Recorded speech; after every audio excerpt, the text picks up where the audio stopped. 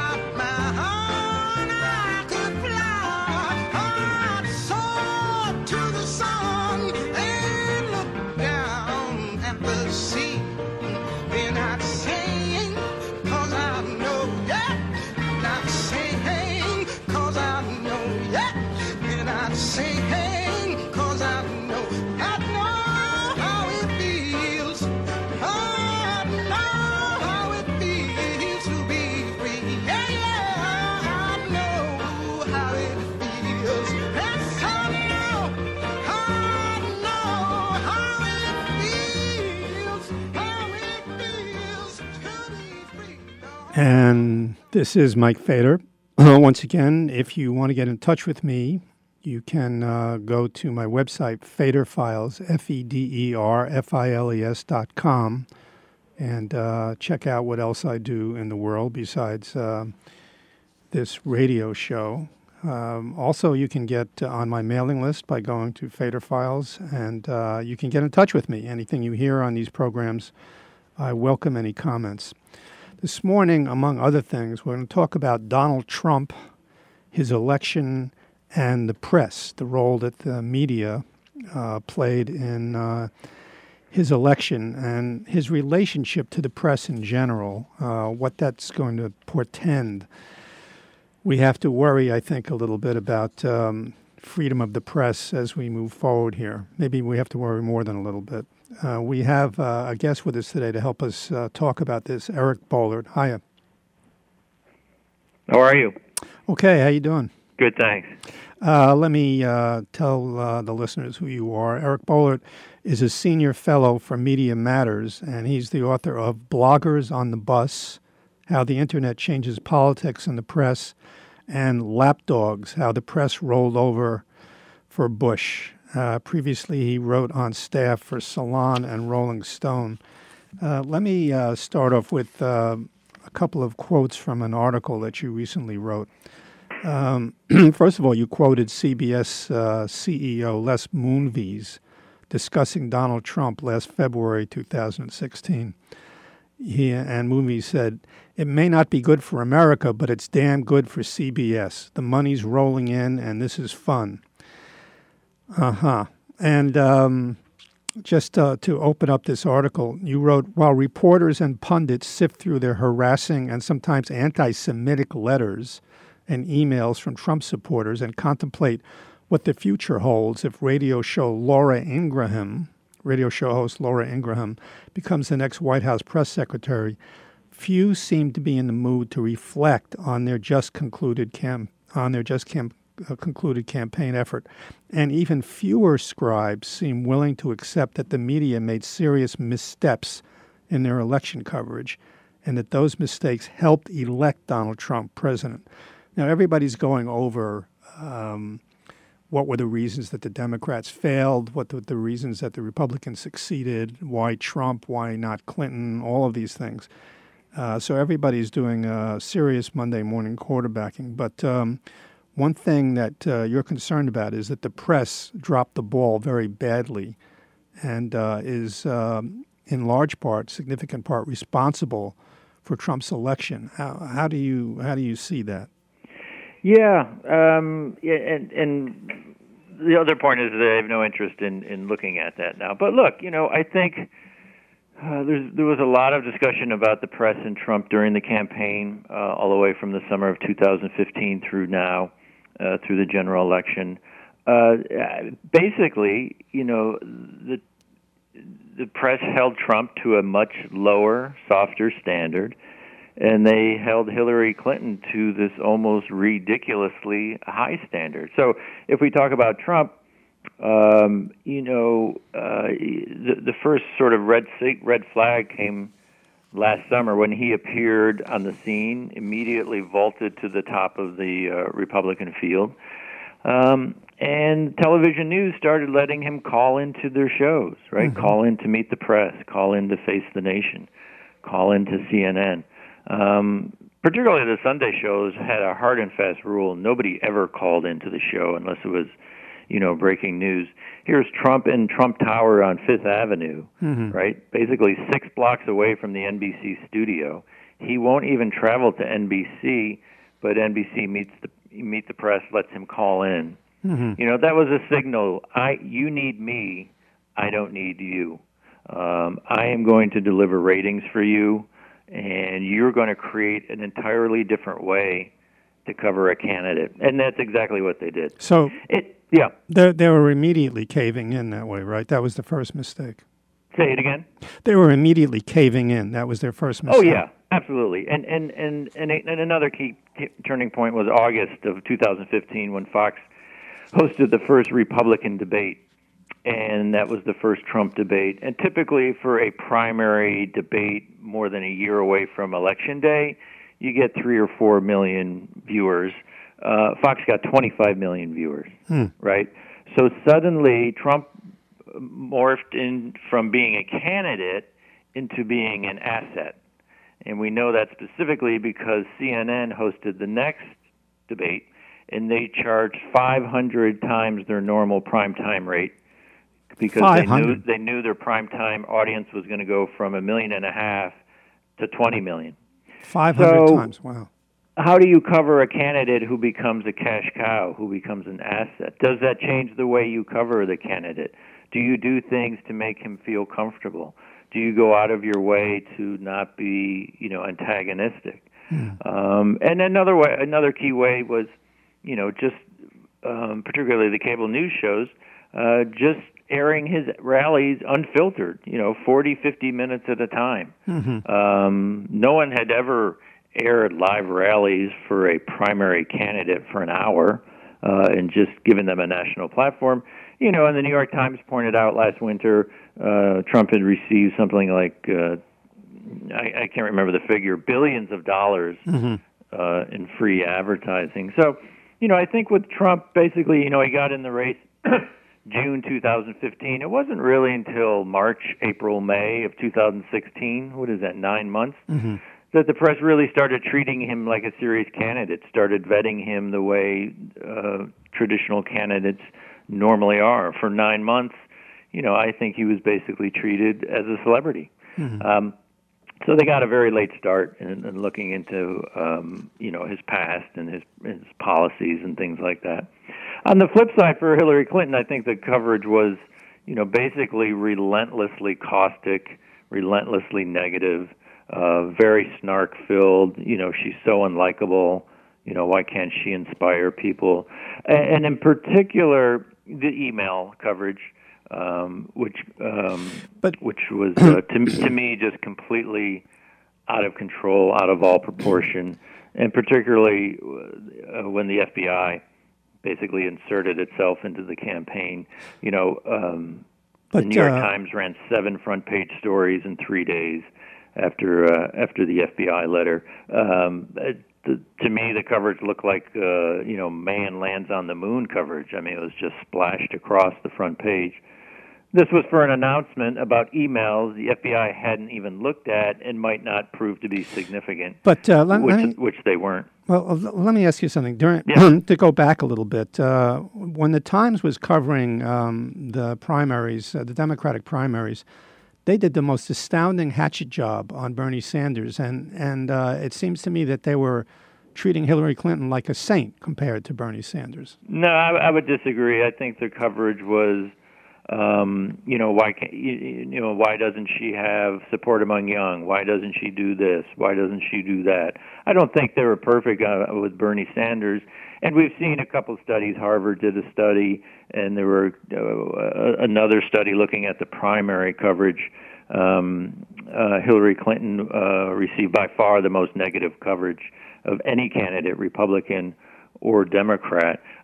This is the woman that got the most votes, and she got the most negative coverage, which is not an easy feat to pull off. I think the press generally liked having Sanders in the race. They were terrified that no one was going to run, and that what were they going to cover for 7 or 8 or 9 months? I think they generally liked having him in the race. But they went after him more. It just seems to me like basically I have to say that I do read the New York Times, not to the exclusion of everything else, but it's my hometown paper, and I tend to read it, with a large lump of salt. But it seems to me that they really didn't give him when he started to become a serious candidate, when he started to get a real following. That's when they really went after him. Went after him? Yeah, I think so. The New York Times employs Maureen Dowd, right? Maureen Dowd has probably written 20 columns this year, just eviscerating Hillary Clinton. Well, that's true. In the most personal, toxic way. I didn't see any New York Times columnist week after week just laying into Bernie Sanders and describing him as a hollow, empty person or anything like that. So I would argue there was a different. I think there's an institutional antagonism with the Times and the Clintons. It goes back to the 90s. It goes back to Whitewater. It goes back to this insatiable desire for Republican-fed scandals, even if they didn't exist. And another thing about the emails, basically, and going fast forwarding to the general election, the press basically created this category of news for Hillary Clinton, which was the emails. The emails, in a way, became a placeholder for her entire campaign. I did a piece a week or so ago looking at the network news, NBC, CBS, and ABC, their evening newscasts, still sort of their signature news programs. This year alone, they set aside 125 minutes for Clinton email coverage. They set aside 35 minutes for all policy coverage for all the candidates: education, poverty, infrastructure, foreign policy, climate change. So for the press in 2016, the Clinton email stories was 3 or 4 times more important than all policy coverage for all Democratic and Republican candidates. To me, that's a signal that something was radically out of balance. Well, now, the press, of course, can't be heard to blame Trump for pulling everything down to his level. I mean, they didn't have to cover it that way, right? I mean, Yeah, I think generally over time, Trump was basically normalized, and we're seeing that accelerated again during this transition period in the last 7 days. Well, I mean, he is appointing some of the, whether it's Bannon or Flynn or Sessions. I mean, he is appointing some of the most fringe, radical right characters in American politics. I look at the headlines and I just kind of chuckle. I mean, NPR had a headline today about Flynn who is going to be a national security advisor. Apparently, the NPR headline was he ruffles feathers. Okay, he is raging Islamophobic. Well, NPR, yeah, I know. mean, you can't even put this stuff on the chart in terms of mainstream American politics. Well, NPR is relentlessly bland. Put it that way. They've always been like that. But I mean, the time, like the Times today, the front page of the Times was. I mean, they can't write their editorial opinions on the front page. They have to report that he was. I don't know. It's a difficult thing, but you're saying that they're already normalizing. Yes, they're carrying that procedure into the. Yes, absolutely. Because I understand you make a good point. You can't editorialize on the front page, but you can also steer clear of pointless euphemisms like ruffling feathers or a firebrand or things like this. Mm-hmm. And I think if Trump is going to surround himself with some of the most radical players in American politics, it can't read like it can't read like Jeb Bush is filling out his cabinet. That's not what's happening. Mm-hmm. And I think the press did a poor job during the campaign. I mean, we saw all those fact check sites fact check Trump, right? The only really conclusion you could come away with is he's a pathological liar. Mm-hmm. I mean, something like 70-80% of the statements that were fact checked were false.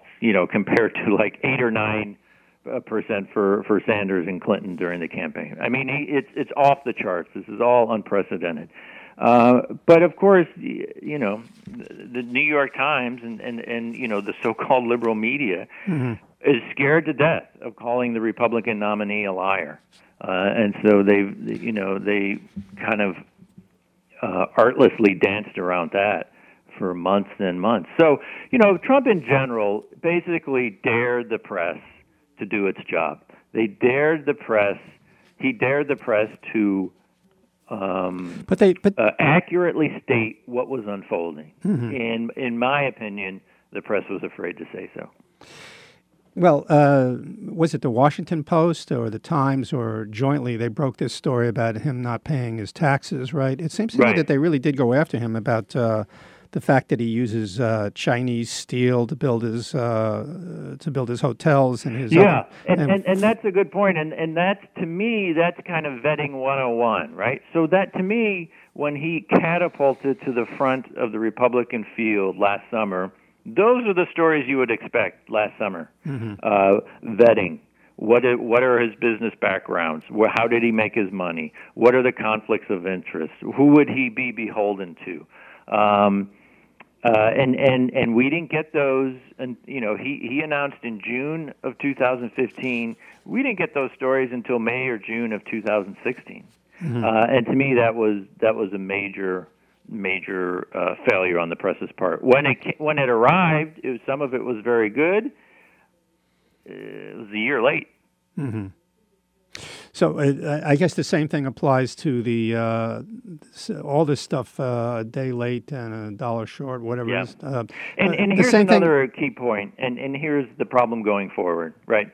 So in my opinion, Trump completely bullied, not completely, 80% bullied the press during the campaign. Mm-hmm. And so now he has the power of the federal government in his hands. And we've already seen, he's traveling around New York City without a press pool. He's traveling to other cities without a press pool. Mm-hmm. Every other president-elect in modern times has immediately established a press pool, so the press will always know where the president is. On Wednesday, there were reports that he had flown to D.C. unannounced, and his spokesperson had to tell NBC News, "Oh no, he's in Trump Towers. I guarantee you, he didn't fly to." We didn't know where he was. Not a big deal, maybe on that day, but on other days it would be. So he has absolutely denied access to the press. Yes, he made himself available during the primary. From late July to Election Day, he refused to answer press questions. He wouldn't have a press conference. All indications are he is going to absolutely turn off the spigot in terms of the federal government for press access. I would not be surprised in the least if the Trump White House announces they're not going to have daily press briefings for the press, which has been going on for decades, because there's no law White House has to have a daily press briefing. There's no law the State Department has to have a daily press briefing. It's a tradition. It's sort of a goodwill gesture for transparency. I assume right now that Trump will cancel those. And so where are we going to get information if there's not daily briefings? And more importantly, if basically no one in the federal government is allowed to talk to the press or is willing to talk to the press? What if if people at the Treasury Department aren't putting out information, won't return any reporter's phone call? I mean, we're heading towards a colossal crisis in terms of news information and transparency. And I'm not convinced that the press has the nerve for that fight and is willing to stand up to Trump. Well, I mean, they can complain all they want. If the spigot's been turned off, there's nothing they can do about it. I mean, what alarms me more than anything else is that he is made an announcement, or at least I read this somewhere, that he intends to have large gatherings in this rallies, yes, rallies where he only speaks, in states where he won. Well, if he's going to speak directly to his followers like that, then Also, I noticed that some people like Obama and Clinton and everybody else are trying to be look on the positive side, but it's a total waste of time. I mean, and I've read in other places op-ed pieces in the Times that now is not the time, or it's not a good idea to make comparisons to fascism or to Hitler. And I think now is the perfect time to start doing it. I think it was the perfect time to start doing it a little while ago. Well, look, I was tweeting when Obama was speaking at his press conference, and I said, God bless him. He's trying to put his best spin on this, and he's trying to calm people down. But I also stress people should not be encouraged by any of this. On election night, I tweeted that the consequences of this are going to be incalculable. And it's not written anywhere that America gets to have a happy ending. And there's no guarantee we come out the other side of this the same country. So I agree. I've been ringing the alarm bells. None of this. I saw Tom Hanks. He was saying, "Oh, we're going to be okay. America, we're fine." We're not going to be okay. It's not. No, it is absolutely not. We're not going to be okay. I mean, there was a report today that the North Pole was. I couldn't even believe the headline. 20 degrees warmer. If you combine a Trump presidency with the people he has now made it clear he's going to surround himself with a climate change crisis that will not only go unaddressed by the Trump administration, but will be kind of actively fueled. Look, I don't mean to be doomsday or anything, but the press needs to get its hands around the fact that there could be an expiration date on all of this stuff. And so when I see headlines like NPR, ruffles feathers or things like that, I don't get the sense that the press either understands what's happening. And again, we have Jeff Sessions, who's going to be nominated for the Attorney General. Oh. His own Republican colleagues in the 80s deemed him to be so unacceptable, i.e. racist, that he couldn't win a federal judgeship, and now Trump wants him to be attorney general. I don't know if the press understands or is just still too timid to forcefully explain what's unfolding and what's going to unfold. Well, maybe they're afraid in advance that well, there is something. I mean, after all, you written a book. By the way, if you just tuned in, we listened to Eric Boehlert from. He's a senior fellow at Media Matters. His last name is spelled Boehlert, Eric Boehlert, and his Twitter handle is @EricBoehlert. You have written a book, Bloggers on the Bus, How the Internet Changes Politics and the Press. When you're talking about the press right now, when we're talking about the press, you're talking about major television stations and major newspapers. But how long has it been since, I mean, clearly the people who voted for Trump couldn't care less about the major media, right? Right. You know, Media Matters put up a graphic, I think the week before the campaign, listing the number of newspapers that had endorsed Clinton and the number that had endorsed Trump. I think it was 162 to 4. Mm-hmm. So, yeah, the twilight of the elites is upon us, right? The voters didn't really care. There was a lot of things the voters didn't care about. But I think in terms of the media, the really troubling and frightening part is we're now learning, unfortunately, after the election, we're learning the depths of this fake news phenomena. Mm-hmm. On Google and on Facebook. These are articles that were created specifically to be false. Just give you an example. An FBI agent who had been investigating Clinton's emails was found dead in an arson. Right? Mm-hmm. So that was spread around, got I don't know how many tens of thousands of hits and shares, and we're now seeing the extraordinary amount of traffic. 90% of these fake news stories were anti-Clinton or pro-Trump. BuzzFeed did a piece this week, and they did the measurements. They suggested these fake news stories got more traffic than real news stories during the end of the campaign. So I'm already in the doomsday camp, but we are facing, we are facing a Trump administration that is going to try to completely silence the press. I don't know if they have the nerve to fight back. In the meantime, we've got this rampant phenomena of just completely fake news that Trump and the Republicans would like to replace with legitimate news. Now, there's no way a democracy can sustain that kind of diet. I mean, it's just not possible. No. So I guess, and then the same thing applies to this astounding conflict of interest. There's been there's no historical precedent for anything even remotely like this, right? Right, and if we go back to the double standard, right? How many hundreds of articles did the Wall Street Journal, New York Times, Washington Post write about the Clinton Foundation, right? Mm-hmm. Well, we can't find any conflicts, but there's the appearance of conflicts, right? The optics don't look good. And now we've got Trump, where it will be literally impossible to determine where the U.S. foreign policy ends and his business goals begin.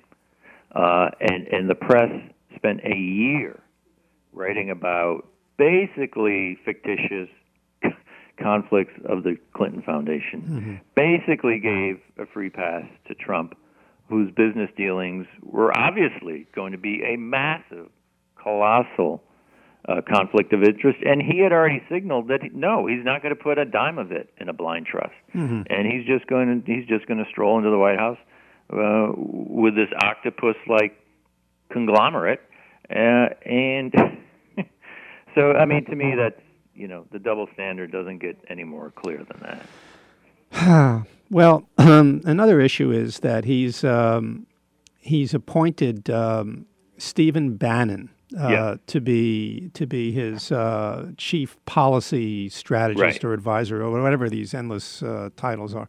I think a lot of people don't really know who Stephen Bannon is, and they don't know what Breitbart News is. Maybe you could tell me a little bit about Stephen Bannon and Breitbart News. Well, Stephen Bannon is, he ran Breitbart News, and he's kind of commonly referred to as a white nationalist, and he's going to be Trump's top advisor because he doesn't need any sort of confirmation. Breitbart started out in during the early years of the Obama administration as kind of another right-wing media site, kind of like a Drudge, kind of like an online version of Fox News, doing their own investigating, doing their own reporting, and putting a very, very heavy anti-Obama spin on everything. Over the years, it's kind of evolved into basically an Islamophobic, white nationalist site, fiercely anti-women. And Bannon ran it, and he was tapped by the Trump campaign to come over and help run his campaign over the summer. So that is the point of view. That's the media voice that is synonymous with Trump. And so that kind of really guttural, hateful stuff from Breitbart is now going to be an important part of the Trump White House. Well, doomsday is appropriate. So it is. So and, what? I've been doing this a long time. I've been watching the media a long time and writing about it and being critical. And when it's time, and I don't normally flip the doomsday switch. I've been, again, very critical of how they treated, in many ways, the Obama administration, the way they turned a blind eye to the Republican Party as it became increasingly radical and obstructionist. But we are so far into a different realm at this point, and the prospects don't look good, and the prospects are frightening in terms of not politics in America, but the future of this country, and if we can survive all this. Freedom of the press. Is there any hope whatsoever that you see? I mean, I'm bound to ask. Well, there's always hope, right? I mean, I wrote the other day that a week after the election, it felt to me like the run-up to the Iraq War, right? We had weakened Democrats. We had an irresponsible press, in my opinion. And we had the Republican Party kind of leading the country into the abyss, and it was a nightmare for many years, and the war took a terrible toll on the country, and the Bush almost destroyed the American economy, but we survived and we came back. So hopefully we can do the same and just keep doing the hard work and trying to hold people accountable. All right. Thank you very much, Eric Boehlert from Media Matters. And if people want to if they want to find out more about Media Matters, they should go where? Sure, MediaMatters.org. And get in touch with you. It's Twitter @Eric Boehlert, right? Exactly, yeah. Okay, thank you very much. Have a great week. You too. Okay, we're going to take a break now, and then we'll be back.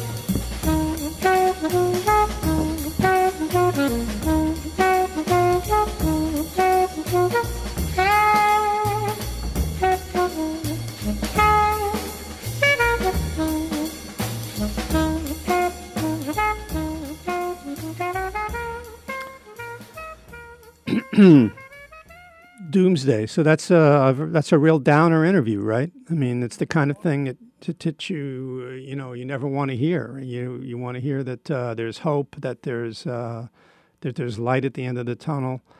It is very difficult. I've been reading op-ed pieces in the Times. I've been reading articles from various websites online, and it's people are finding a lot of trouble finding any reason to be optimistic about this. I mean, a lot of reasons to be pessimistic. When you look at who his appointments are, people like Giuliani, who he might be considering even Giuliani for Secretary of State, this guy Michael Flynn as National Security Advisor.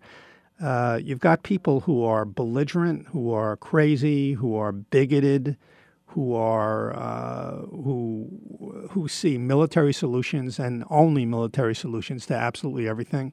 They only see force. I mean, a lot of people were complaining that Hillary Clinton is too much of a hawk. Well, that was true, but she's a virtual dove compared to these people. These people, this is like Dr. Strangelove. This is like people who in the military who are completely out of control, and it's what this basically is, in my opinion, is an attempt by white people, a certain group of white people, to say, not liberals, but a certain group of conservative white people, and that goes anywhere from from lower class people all the way to upper class people, and everything in between. This is the last stand, and it's a powerful stand, and it could wind up changing, and it will wind up changing the entire country. This is an attempt by white people to bring this back. When Trump was saying "Make America Great Again," he was basically saying "Make America White Again," and a lot of people were feeling that. A lot of white people were feeling that the country was slipping away from them, that they were losing the country, and in reality. One way to look at it was that they sort of were. It was becoming less of a white country than it ever had been before, and it is becoming less of a white country. Does that all stop now? I mean, there's no limit to what this guy can do. Don't forget, and this is something that Republican and Democratic administrations have perpetuated since Roosevelt, which is using more and more executive power and subtracting power from the other branches. There are more executive orders, great movements and actions of the government, and the government's, especially the government's use of force, are taken by executive action now. The president does not consult Congress. The president just signs an executive order saying that these troops will be moved here, these troops will be moved here. This is especially true, as I say, when it comes to military force and military power. You have to really, really worry about this. After all, because of the Patriot Act, in which the Democrats and the Republicans in Congress rolled over for George Bush, the Patriot Act basically gave a blank check to the president to use military power wherever he felt like he needed to use it and whenever he felt like he needed to use it. And presidents have been doing that, either openly or not openly. So this is something that people have a reason to be very afraid of. And I tell you, this is the first time in my life, here I am, 71 years old, it's the first time in my life in the United States, as a human being living in the United States, as an American citizen, that I am afraid because I'm a Jew. I mean, knowing a little bit about history and having read about history in the 30s and the rise of Hitler and the rise of fascism in Europe. Fascism in Europe is very strong now. What's called nationalist parties, they're always given the names like the Patriotic Party or the National Party. Nationalist movements in Europe, Marie Le Pen in France and various other leaders and groups in European countries, they are on the verge of also winning power and running their governments there. The world is turning to fascism again. I guess, there's plenty of reasons why this is happening, but the world is turning to fascism again, and it's happening in our own country. Wasn't there a title of a book? It Can Happen Here, but it is now happening here. You will see people who have no problem with internment of people that they don't like. Yes, concentration camps. A couple of people, somebody who was being considered for attorney general or I don't know what it was, some national security position, brought up, I guess unconsciously, or was it consciously, the internment of the Japanese during World War II, pointing out how that was supposed to be a positive thing, when in fact it was a great crime and a shame, the way we treated the Japanese citizens of the United States. By far one of the most law-abiding groups of citizens of the United States during World War II. They were interned. They were put in, taken mostly from the West Coast, where most of them lived, and put in concentration camps out in various places in the West. Lost their businesses. A lot of them victims of depression and tremendous misery, loss of positions of power, loss of positions in universities. Their businesses, as I say, were taken away. This kind of thing can happen. And if they can do that with them, they can do that with anybody. There is talk by some people, Trump himself was talking about a registry of Islamic people, a registry of Muslims. Now, they always use the word Islamic terrorism. But what they really mean, these revenge of the white people group, is what they really mean is they want to get back at everybody they don't like. There was a congressman the other day, I forget where he was from, Wisconsin or someplace, who proposed drawing up a congressional pronouncement, if not actually drawing up a bill which could be signed into law, that protesters are terrorists, that anybody who protests is a terrorist. This is fascism. We are right on the edge of pure fascism. And people are saying, a lot of people are saying, no, it's offensive. You can't do that. You don't want to piss off half the country that voted for Trump. You don't want to you don't want to include them all in one basket, to use a certain word. You don't want to put them all in one basket. But to make comparisons to Hitler and to make comparisons to fascism in Germany in the 1930s is perfectly apt at this point. It's perfectly apt. This is, and as a Jew, I'm scared again because you've got people like this guy Stephen Bannon, and this is from the New York Times. Stephen Bannon. Here's an editorial from the New York Times. Anyone holding out hope that Donald Trump would govern as a uniter, that the racism, sexism, anti-Semitism, and nativism of his campaign were just poses to pick up votes should think again. It is an ominous sign of what the Trump presidency will actually look like. In an ominous sign of what the Trump presidency will actually look like, the president-elect on Sunday appointed Stephen Bannon as his chief White House strategist and senior counselor in an enormously influential post. Many, if not most Americans, had never heard of Mr. Bannon before this weekend, and for good reason. He has kept a low profile even after taking over Mr. Trump's campaign in August. Before that, he worked as the executive chairman of the Breitbart News Network, parent company of the far-right website Breitbart News, which under Mr. Bannon became what the Southern Poverty Law Center has called a white ethno-nationalist propaganda mill. This is the guy who's going to be the senior policy advisor, maybe the chief advisor to Donald Trump. I can't say President Trump or President. I just can't. It's still hard for me to say it. Mr. Bannon himself seems fine with that description. That is to say, that his organization and he himself, white ethno-nationalist propaganda mill. He's fine with that description, telling Mother Jones last summer that Breitbart was now the platform of the alt-right, a loosely organized group of mostly young men who believe in white supremacy, oppose immigration, feminism, and multiculturalism, and delight in harassing Jews, Muslims, and other vulnerable groups by spewing shocking insults on social media. Now, these people These people who everybody said, oh, these are right-wing nuts, these are fringe, these people are now the center of our government, or will be in several weeks, the very central part of our government. And it's terrifying. It's absolutely terrifying. I think of concentration camps. I think of the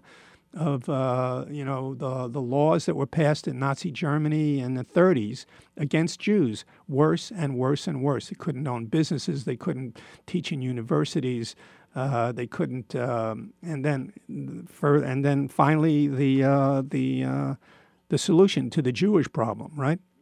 And there have been serious suggestions, and this Trump is hiring all these people to appoint to the major positions of power in this country, that they might want to register, that is to say, register every Muslim in the country, not Islamic terrorists, but register every Muslim in the country. There's no reason to stop with that. And if they're going to try to outlaw any protests as terrorism, then that's it. I mean, and he's going to ignore the press entirely. So there may be freedom of the press, but it won't make any difference anymore, because he is not going to give the press any information whatsoever. If they want to report, they'll have to take their lives probably into their hands, or lose their jobs, or risk being prosecuted by the government. Also, Trump last February said that he was seriously interested in suing anybody in the press who said anything bad about him. And of course, people are going to say incredibly critical things about him, and they have to. It's their duty to. If he's going to sue everybody and use the White House counsel to do it, or use his own, money, and he has billions of dollars to sue people every time they say something critical of him, where does that leave us all? Back to Breitbart. To scroll through Breitbart headlines is to come upon a parallel universe where black people do nothing but commit crimes, immigrants rape native-born daughters, and feminists want to castrate all men. Here's his sample. This is the guy who is going to be his top policy advisor. Here's an example of Breitbart News headlines. Quote, hoisted high and proud, the Confederate flag proclaims a glorious heritage. This headline ran 2 weeks after a white supremacist massacred 9 black churchgoers in Charleston, South Carolina. Here's another headline from Breitbart News. Birth control makes women unattractive and crazy.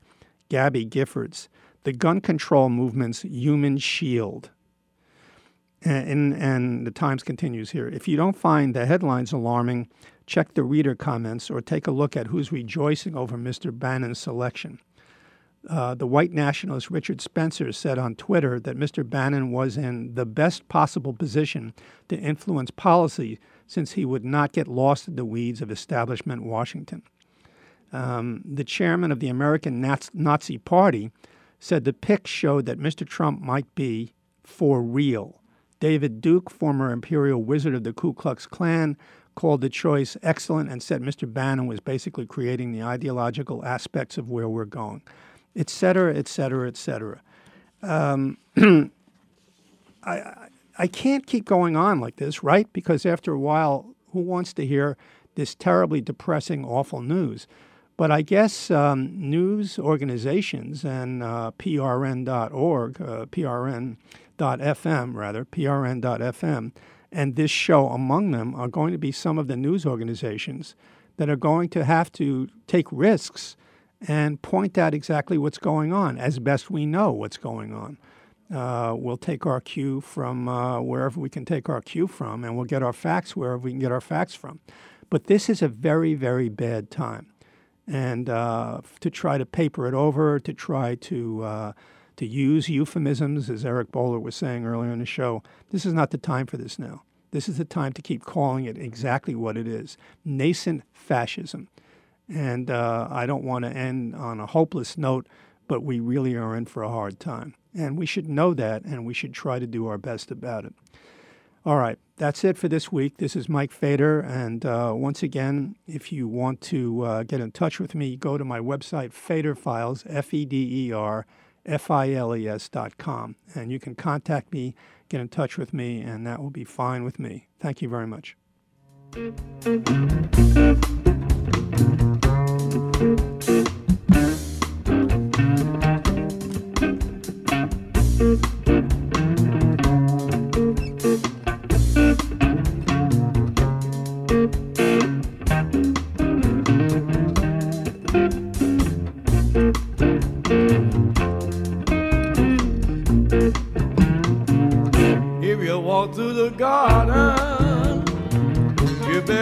at your back. Well, I beg your pardon. Walk a straight and narrow track. If you walk with Jesus, he'll save your soul. You gotta keep the devil down in the hole. He's got the fire and the fury at his command. Well, you don't have to worry if you hold on to Jesus' hand. We'll all be safe from Satan when the thunder rolls. You gotta keep the devil way down in the hole.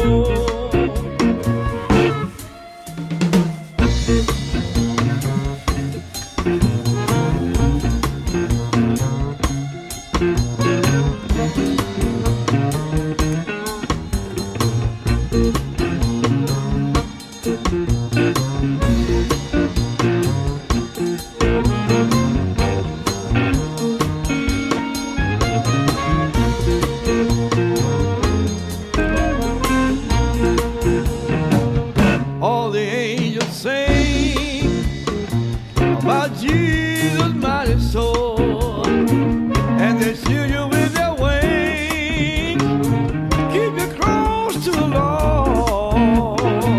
Don't pay heed to temptation, or his hands are so cold. You gotta keep the devil